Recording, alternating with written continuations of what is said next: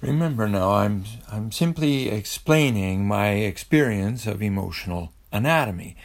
This is a way of conceptualizing the mind that I believe to be very valuable.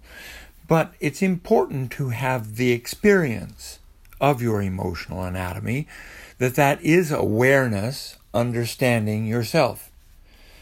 And I'm claiming that we all recognize the adversarial pathways, the adversarial posturing, the mood, the feeling.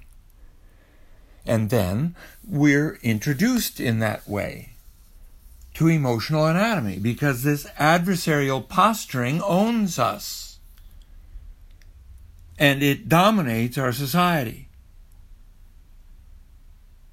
What we are seeing here is that for the survival of mankind, we need to be able to see the pathway to solution. So the adversarial posturing gets in our way. But as we pass into the looking glass of awareness, Lewis Carroll's caterpillar comes to mind and asks, "Who are you?" It allows us to see more clearly this tug of war. Who are you?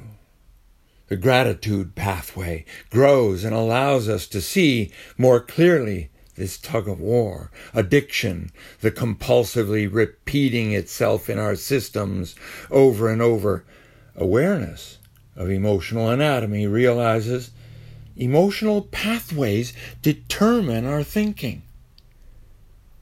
This is stuck modularity, and navigating the ocean of emotion becomes familiarity with who I am. This is awareness. And this is the operating system of human emotional anatomy. For make the world a better place because you are here is the most rewarding experience on the planet. And it will recruit freedom versus slavery.